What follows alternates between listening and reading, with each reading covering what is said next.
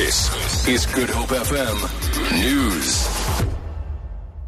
Approximately 1,000 people have been left homeless after a fire broke out in Imizamo Yethu in Hout Bay.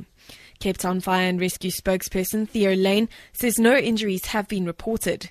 He says the fire has been contained, but crews are still on the scene. We had 250 structures that were destroyed by fire. It left approximately 1,000 people displaced. With no injuries reported, crews are currently still on the scene doing mopping up operations, making sure that the fire is completely extinguished.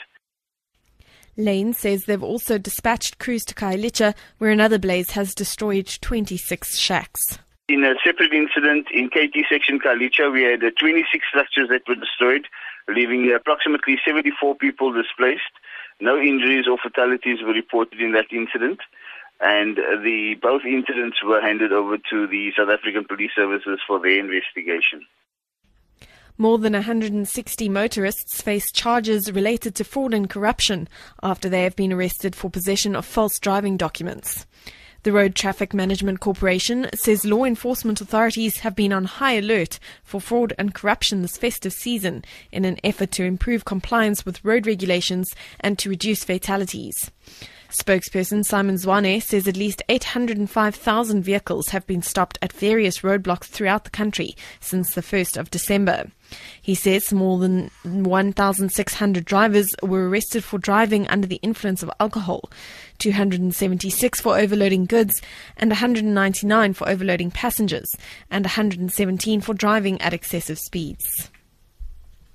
Metro Police in the city of Cape Town are warning bathers to swim in areas where there are lifeguards. Metro Police Chief Wayne Leroux says while beaches are expected to get busier towards the New Year's Day celebrations, he has warned holidaymakers to celebrate with responsibility.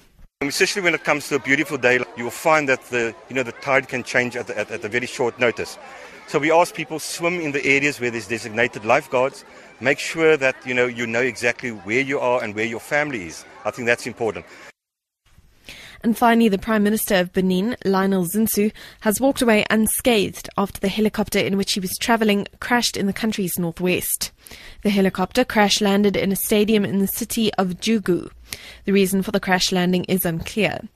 Earlier this month, Zinsou confirmed that he would run as a candidate in Benin's 2016 presidential elections. For Good Hope FM News, I'm Amy Bishop.